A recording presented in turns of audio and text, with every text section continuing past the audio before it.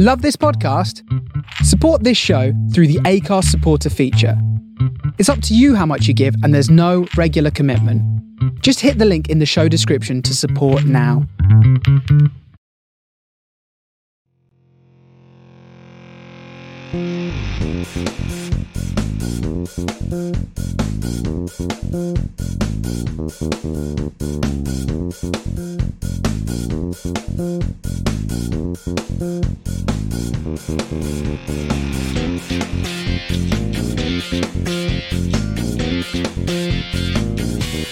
Welcome to the world of Priesthood Dispatches, where we tell your stories from the front lines of high-demand religion.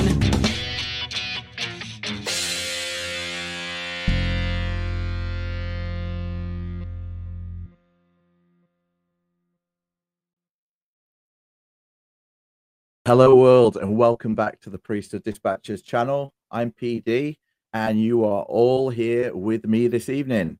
It is the 6th of March 2022, and what a Sunday it's been. This evening we are privileged to be joined by a member of the Community of Christ upper leadership team, and to say that is shocking, because we just never thought that there would anyone from any upper leadership team in a large world religion would speak to the likes of us. But it's just amazing that Stassi Cramm will be joining us this evening. But before we get on to our guest, please take a moment to like this video and subscribe to the channel and share it wherever you feel comfortable. And if you feel that you can contribute towards the channel, please use the link in the description below. Okay, quick bio. Here's the important part. Stassi D. Cramm serves as a member of the First Presidency of the Community of Christ and counselor to the President of the Church. She also serves as the presiding bishop of the presiding bishopric, the highest financial council in the church. Her past assignments include serving as a member of the Council of the 12 Apostles, a member of the presiding bishopric, as a counselor to the presiding bishop, and the Southwest Pacific Region Administrator and Stewardship Commissioner. Stassi received a Bachelor's of Science in General Engineering from the University of Illinois and a Master's of Arts in Organizational Management from the University of Phoenix. She received a Master of Arts in Religion from Graceland University and a PhD in Organization and Management from Capella University. Previous to full-time ministry for the Community of Christ, Stassi was employed as a flight test engineer for the United States Air Force. Community of Christ has 250,000 members in more than 60 nations. The church's mission is to proclaim Jesus Christ and promote communities of joy, hope, love, and peace. The Community of Christ International Headquarters are located in Independence, Missouri. So, in the words of the famous Jeffrey R. Holland, Stassi is not a dodo. And let's bring her in now. Stassi, welcome to the show. Thank you so much, PD. It's good to be here with everyone. No, great. I bet you have heard that bio so many times. So many times, and I'm embarrassed every time I hear it. Yeah, it's so impressive though. Your level of education, working for the Air Force, and now the Community of Christ. It's just fantastic to have someone with us who is able to give us authoritative answers to what's going on in world religion these days. And also, it's great to be here. Oh, sorry. As a small surprise for everyone, we also have a guest presenter on tonight's show, because he has his own campaign to bring the law of common consent back to the Utah Mormon Church, and that is the one, the only Nemo the Mormon.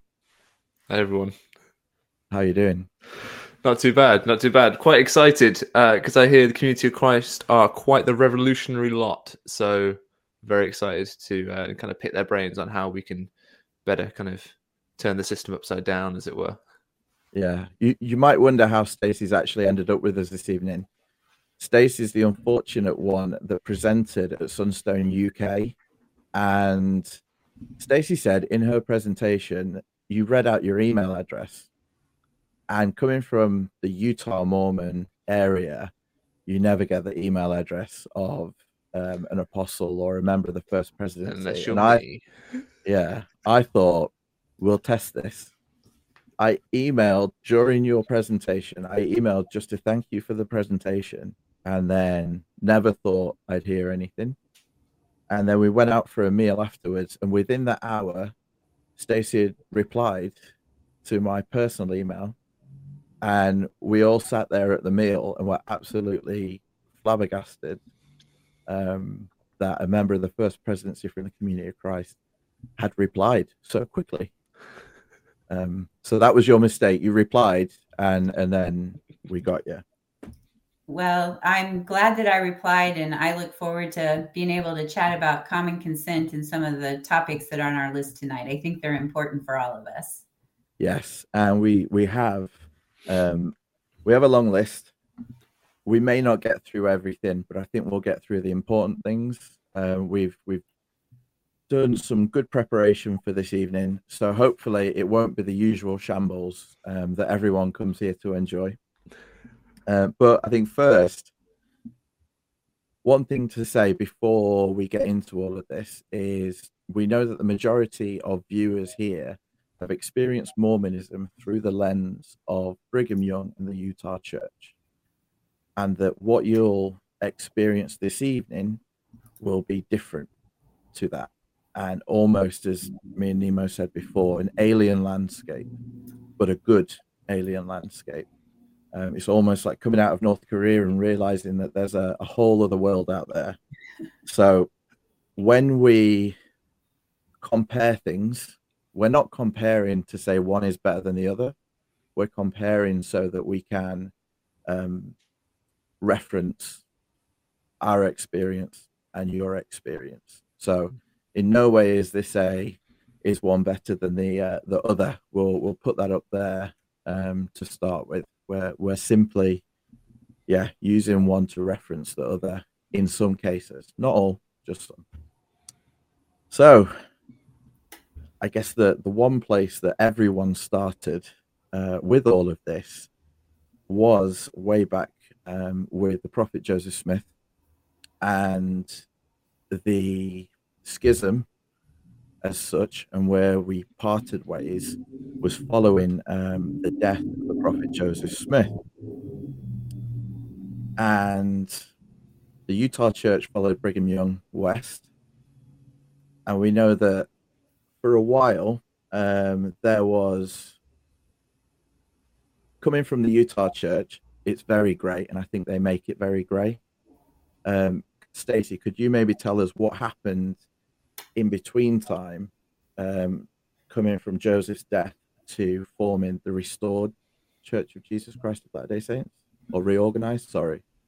Yeah. So, well, first of all, there's been a lot of names, as you've just noted. So there was a gap in time after Joseph Smith Jr.'s death. It was about 16 years. And part of that was where his son, Joseph Smith III, was being raised by Emma and her second husband. And, it was long about, just before the 1860s, there'd been a lot of ongoing conversations as Joseph Smith III grew up about getting the church pulled back together, about organizing the followers that had not joined some of the other movements that had occurred. So in April of 1860, that's when Joseph Smith III was ordained and agreed to become what we consider to be our second president prophet of our church, because we, like you, share Joseph Smith Jr. as our first. So that started the process, and ultimately we took on the name Reorganized Church of Jesus Christ of Latter-day Saints. In modern day times, we have changed our name to Community of Christ. We still have a lot of legal records that use the RLDS name, so we use both names really at this point in time. And our journey has been pretty dynamic. We we're part of the restoration movement. And I think the word movement actually claims who we are, because we're continuing to grow and become as we listen to the leadings of the Holy Spirit and try to be faithful to what God's calling us to be. So today I serve with President Stephen M. Veazey, who's the 8th president of our particular movement. Again, one starting with Joseph Smith Jr. and then Steve being number 8, and then, a handful of others in between. So there's a lot we could say, but that's kind of the beginning of and where we are now. No, that's great. And for anyone that has seen me frozen in very unfortunate frames, I apologize for my internet connection, which is clearly not amazing this evening. Can you hear me loud and clear? Yeah, get your kids off the Wi-Fi, PD. Yeah, they should be. Well, I think what's important as well with regards to the Community of Christ, obviously you said that there have been different names and different phases, I guess, of the movement, as you call it. And in the 1960s, there was a large kind of shift in your beliefs about the history of the church, etc. Could you explain briefly about what happened there? Yeah, so a lot of things were going on in the 1960s, both in the church and in the country and in the world. And I think what we were experiencing was a combination of all of those. But part of what happened was there was starting to be material brought forward as certain generations passed, and their family members made available, trunks of diaries and journals and other material. We started to get glimpses into what they had recorded about their experiences in the church in previous years. And so part of it was just in the availability of information. And as that happened, we started to understand that the basic story that we shared as our history was flawed. It did not represent some of the best facts that we were beginning to understand as new information came out. And as you can imagine, that created quite a rock of the foundation. It really shook things up as people struggled with what they were hearing and tried to make sense. And we had to sort things out. And ultimately, as we looked backwards, we now have 6 principles that we refer to that describe how we approach history. And one is that the continuing exploration of our history is an important part of our identity formation. So as we learn new things about ourselves, even bad things, that's okay, because it helps us repent, it helps us understand, it helps us do better going forward. The second is that the history informs but does not dictate our faith and beliefs. Our faith is ultimately in God. Our history is the story of humans and how they interact and interpret and try to respond to the divine. But ultimately, our faith and belief is in God. The third is that we encourage honest, responsible historical scholarship. We want people to go deeper, to pull back, to look for the blemishes and the flaws that might have existed in our storyline, again, because we can only do better if we learn from what we've done in the past. And the study of church history hasn't ended. So it's an ongoing, continuous journey. We continue to look backwards, even as we're looking forwards to try to understand. The fifth is that seeing both the faithfulness and the human flaws in our history actually makes it more believable and realistic, not less believable. Because if we have a perfect story and then we're living life in a very imperfect world, it makes us feel like we're not able to be as good or do as well or be as faithful as all those people that went before us. But the reality is that humans have been and always will be somewhat flawed. And the sixth is that responsible study of church history involves both learning, repentance, and transformation. So we don't talk about the history of the church to tear things down. We talk about the history of the church to be honest, to learn, to repent when things didn't go well, to celebrate when things were miraculous, and to be transformed by our previous story as we continue to write our future story. Wow. Where can I sign up? Is there a form or Nemo, can you imagine if those 6 things were implemented in the Utah church, the number of apologists who would lose their careers in a day if they just said we own it, we are going to learn from it. It can change as information comes forward, and we will use it for better rather than we will hide it, we will twist it, reframe it, and just tell you not to look at it. Because the tenets almost of what I do are very similar to what Stacey just described there, in that my opinion is we can only improve by being more open and honest about the way the church started. And so I was there thinking as you were talking about videos I've done where the church has tried to obfuscate around ideas of, you know, when Joseph Smith was initiated into Freemasonry versus when the endowment started, things like that. To me, it doesn't matter that those things were happening at the same time. That doesn't undermine Joseph Smith's claims. The more troublesome thing would be to try and deflect from that and try and insinuate that one of those things had nothing to do with the other. So a more honest approach is really quite refreshing. The idea that you can say, well, yes, he was a member of the lodge, and yes, the endowment came about at the same time. Let's have a look at that. Let's examine that history. Let's not try and remove those two things from each other. So I like that. Yeah, I think our call as disciples, both then and now, is to do the very best we can to interpret and make sense of what we're experiencing in the world, and to find the best of that and integrate it into our discipleship. Sometimes we pull in things that maybe don't fit well, and then we have to be able to identify those and further transform. So we would never, as a world or as a humanity, we would never identify things like racism or sexism or all of the different isms if we can't honestly look back and see mistakes that we've made. So I think our future is bright when we can look backwards and learn and repent and transform. Oh, fantastic.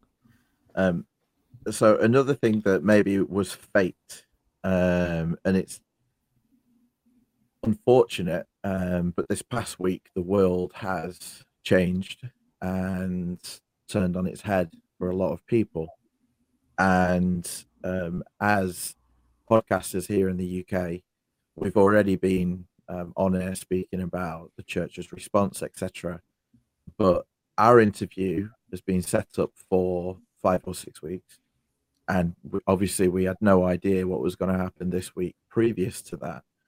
But I would say that with regards to this question, to ask what the community of Christ's reaction has been to the situation in Ukraine, as the presiding bishop, you're probably as the head of the financial arm, etc., probably the top person we could ask that question to. So in one way it's a happy coincidence, in the other way we are thinking of those people who are suffering at this time. But yeah, what's the church's response been there? Yeah, so the situation is horrific. I mean, it's so disturbing on so many levels as we watch the news stories and listen to what's happening. So the church obviously has responded with a huge outpouring of prayer. So there's been a lot of prayer vigils that have been held around Community of Christ. And of course, we're in the Lenten journey right now to Easter. And so, people are trying to provide support to each other in that process. Financially, Community of Christ has, at this point, we've provided. It's not a lot, perhaps, especially from an LDS church perspective, but you've got to remember our finances are a little bit different than what you're accustomed to. But we provided $20,000 to 4 international agencies who are providing a variety of aid. So $5,000 to each one. That was just an initial support because we were aware that we could not be on the ground. And so the focus was humanitarian support for those who were leaving the Ukraine to try to place them, to try to make sure that they had basic necessities met. one of the groups that we gave money to was focusing on the children in particular. On a more practical level, we have members in both Russia and Ukraine. We have retired employees that are in Russia and Ukraine. And so we are trying to stay in contact with them.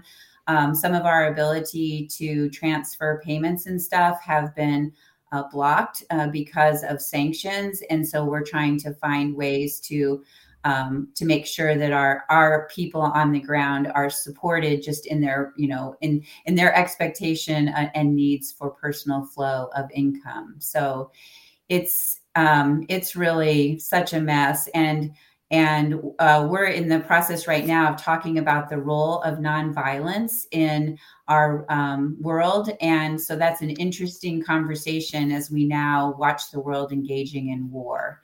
So we really would prefer that the countries could move to diplomatic discussions and trying to find a pathway that does not wreak havoc on so many innocent people. Well said. Okay.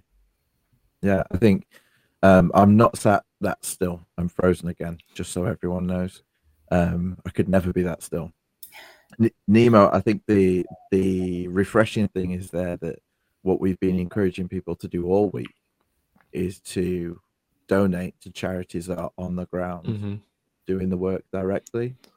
Yeah, I think it shows a large amount of humility on the part of Community of Christ in some ways, to say, rather than insist that it be our people that do something, we will just support those who are already there doing something, right? We can take the responsible action of ascertaining that certain groups on the ground are trustworthy and will use our money appropriately, and so we will happily give money to them.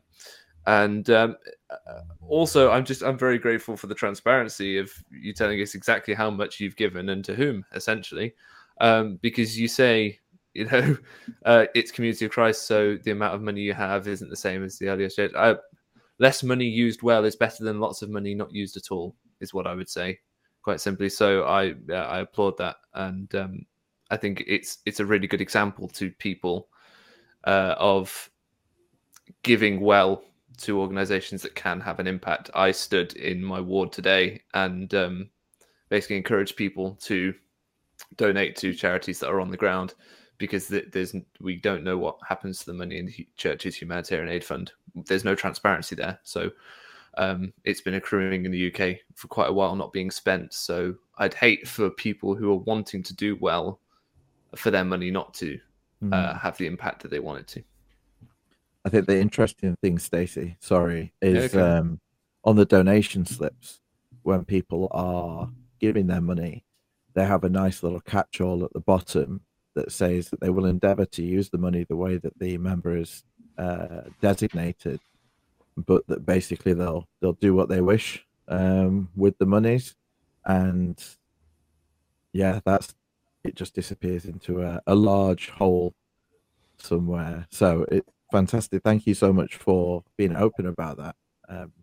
And that's, yeah, we realize that some of our members don't have the capacity to, research where to give. And so, so where we are receiving contributions that are marked for Ukraine, that allows us then, to do the research for people and then pass them along to other organizations. So, I mean, at this point in time, having feet on the ground and knowing the area is what's most important. And so that's why we felt like you were saying, Nemo, that using people that really know what they're doing is really the best way for us right now. Certainly. Just to your point there, PD, the wording on the bottom of the tithing slip is, though reasonable efforts will be made globally to use donations as designated, all donations become the church's property and will be used at the church's sole discretion to further the church's overall mission. That's a nice get out of jail free card, isn't it? Yeah. Okay. Anyway. Okay. Well, we're going to move on to what is one of the hot topics that we want to speak about this evening, and that is the law of common consent. Yes. And to take us through that and to, I guess, glean as much information as we can from yourself, Stassi, we will hand over to Nemo. So, Stacey, first question right off the bat, so that everyone understands. What is the understanding from a Community of Christ perspective of the law of common consent? What is it to you? Yeah, so just for clarity, we probably would never put the word law in front of it. So I understand that's, your language, but for Yeah. us, it's an ideology. So common consent is central in our polity. It means that it's something more than majority rule. At the same time, we understand that common consent means something less than full unanimity on the action being taken. So, there are some world religions who will not make a decision until the whole body agrees 100%. And we've never gone to that extreme. But we also feel like, especially when we're making very big, important decisions that have the potential contentious nature to them, that getting just a simple majority, which is the minimum required by Robert's Rules, which is our parliamentarian authority, is just not good enough. I mean, if you've got 51% for and 49% against, should you really lean into something? And so with us, common consent is trying to determine how much of the body's agreement do we need on a particular topic before we move forward. It's also key to us because Joseph Smith III, he said, he named our polity as that we were theocratic democracy. And I think that those are really an important term because that acknowledges the theo part, acknowledges that that God's involved and that making decisions is about trying to make decisions that are faithful to God.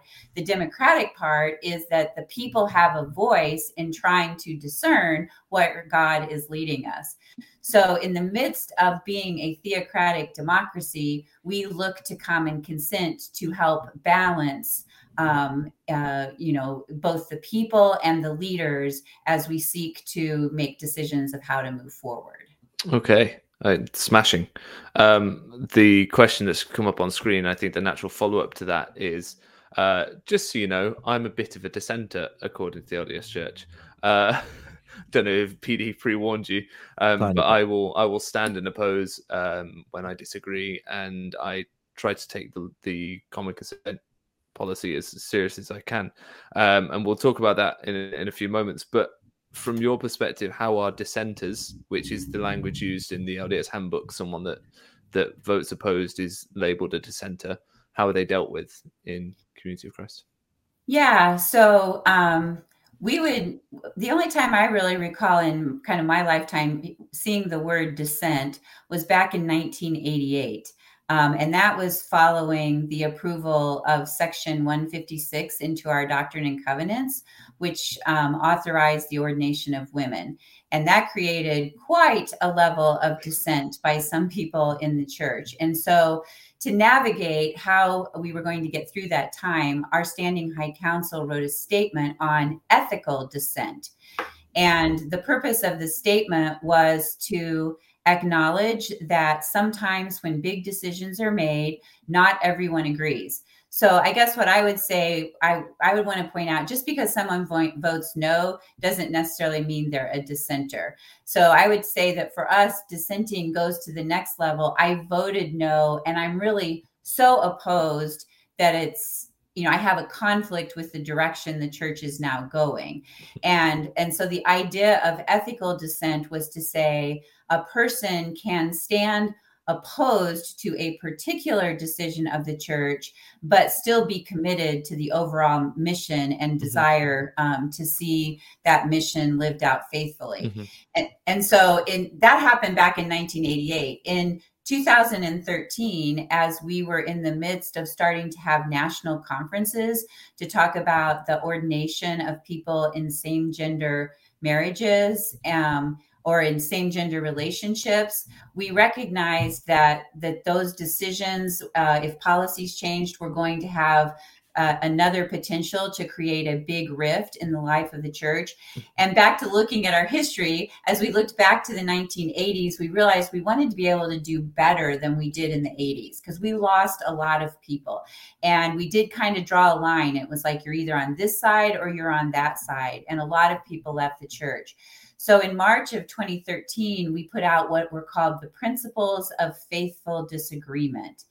And so those principles are, again, to acknowledge that just because someone has a different opinion than the direction the church is going doesn't mean that they are being unfaithful. It means that in this moment that their discernment has taken them to a different conclusion, but that we're all committed still to the same mission.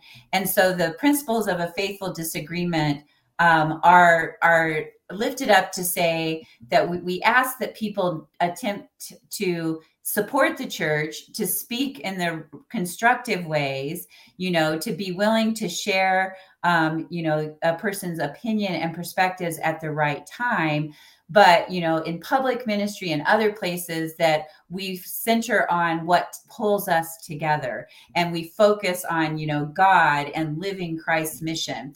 And the faithful disagreement principles not only talk to how should the people behave who disagree, but it also challenges the church to say that you cannot ostracize, or you cannot, box off people who disagree on a particular opinion, that we have to continue to hear their voice, that their voice is important, and that we have to continue to struggle together.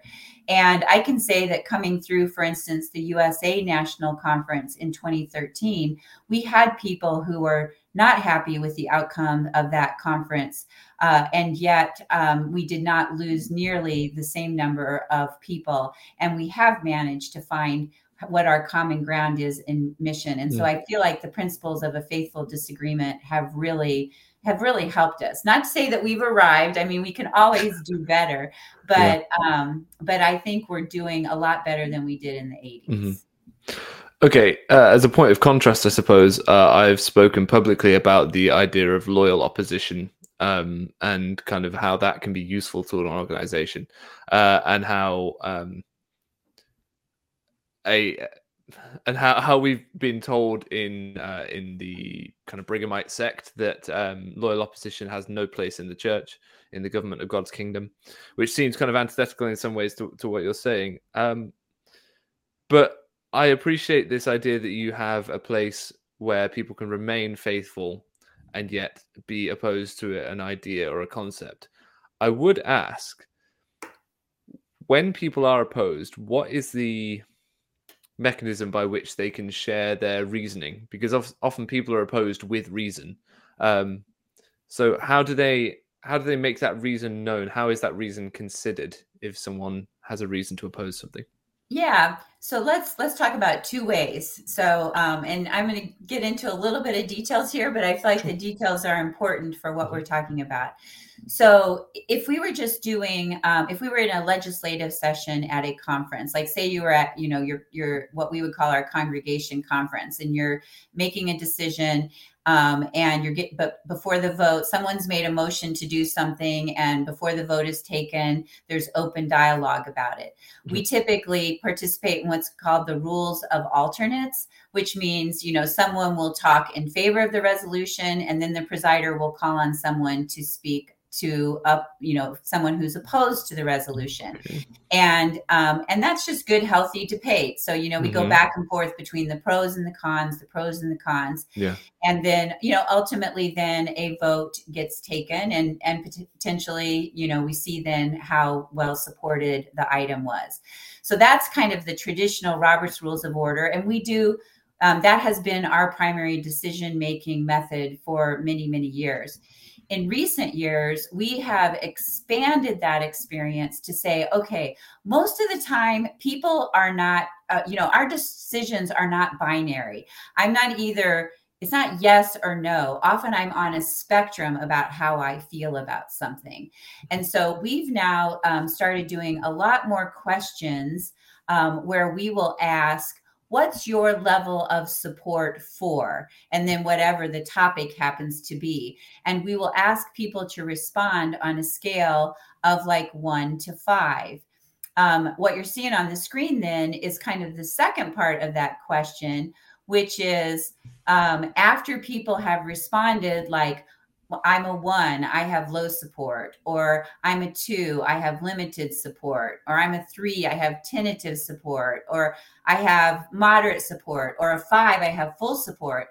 A lot of times we'll follow up then with a why question, and we'll ask the 1s, why do you hold that level of support? And we'll ask the 2s and the 3s. Mm-hmm. And why that is so important is because it becomes kind of an automated fashion for the body to see what the spectrums of opinions are with regard to support, and then also see from the why standpoint why people are holding that. And what's really cool is I've been in conferences. The USA National Conference would have been one where we were considering same gender partnerships.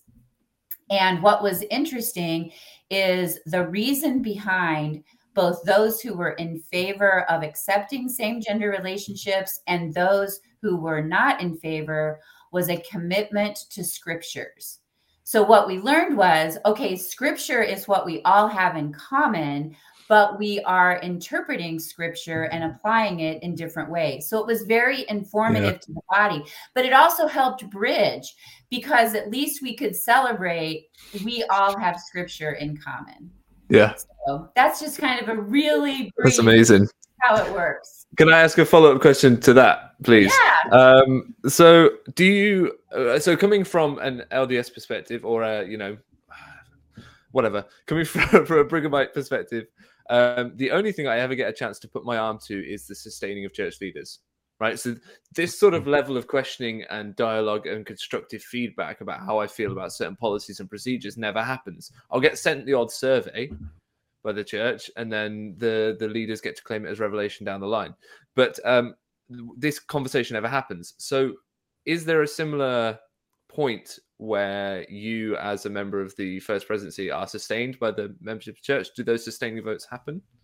Yes. Every World Conference, all of the leaders of our general quorums are sustained by the World Conference. And is it a simple question?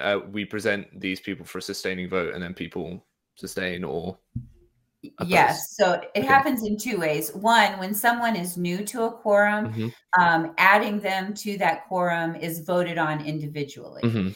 So, so when I first went into the presidency and presiding bishopric, my call to that position was voted on individually, and the body had the opportunity to speak to it as well. But every conference, where we meet in conference every 3 years, the body is asked to sustain all of the leaders in total. So we don't re-vote on every one. So you can probably see where this is going. And I'm not going to put you in a position of, commenting on any of my beef with Down H. Oaks or his ilk. But as is well known, I'm in a position of opposing members of the First Presidency. So say I was a member of Community of Christ, and at this 3-yearly meeting, you, Stacey Cramm, are presented as part of the First Presidency for a sustaining vote, and I oppose. What happens? Well, if more than half of the people opposed, then I would be removed from the quorum. Oh. Wow. Okay. What if there's just a smattering of individuals? How would you go about hearing their voice or hearing their concerns? So it kind of depends, but but mostly like in the quorum meetings, because when all of the delegates are together, there's 2,900 people. So that's a little bit hard. And we only, we can't create time. So there's only so much time in a conference. So it typically would happen in like the high priest quorum or the mass meeting of elders. People are allowed to speak to calls, and that's where they can raise what their concerns are. And that information is collected and integrated so that the feedback is received by leadership. Okay. So me as a lowly pleb, as a rank and file member of the church, of Community of Christ, essentially, what, if I'm understanding correctly, you're saying that we wouldn't have time for me, once I put my hand up in that auditorium, to then go, oh yes, Brother Stilgo, let's hear what your reasoning is. But my information would be appropriately captured and taken up. So what you're telling me is you wouldn't quite have time to do all the really nice debating that you do that we never get to do. Sorry. Yeah, I mean, we have to like choose again what we think are going to be the most contentious issues and try to create opportunities for those. But let's go to a smaller situation. Let's talk about like sustaining a pastor in a congregation. So those are nominated annually. So pastors are considered annually, and it's typically the debate in Robert's rules is done before you vote.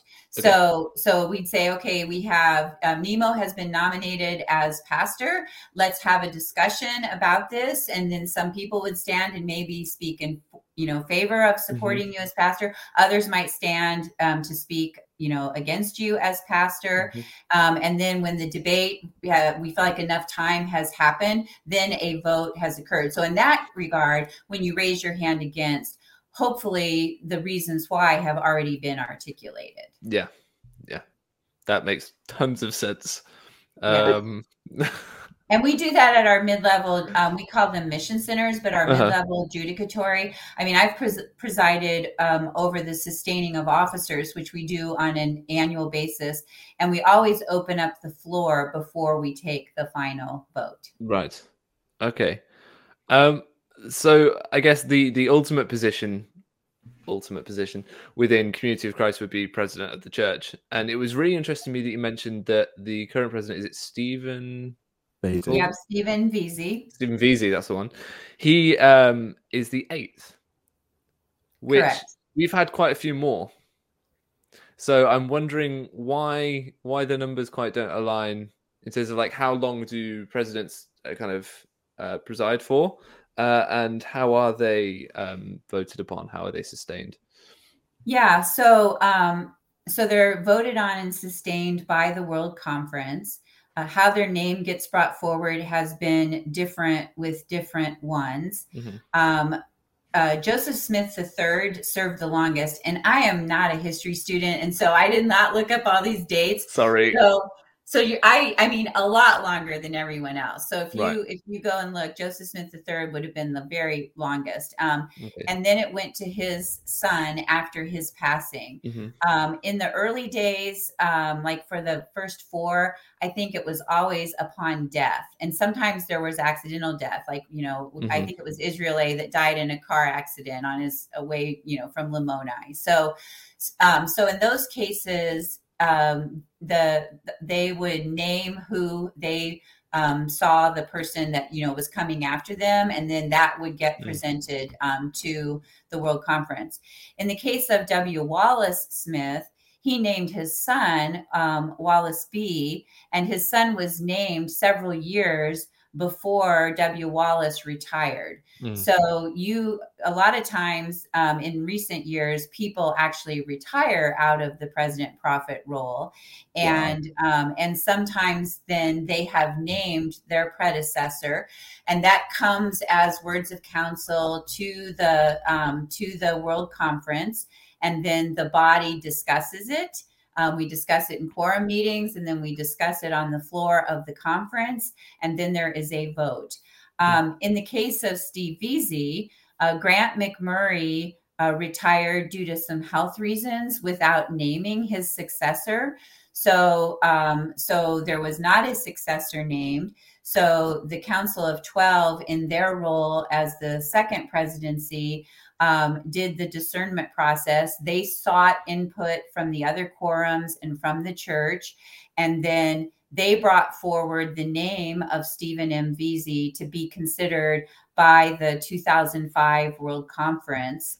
And then the conference approved him. So he's been approved since 2005. We've not voted on him individually since then. He's just been sustained as part of leadership since then. It was 54 years, just FYI. For the third? Okay. Just the third. Yes, that's quite the tenure. Yes.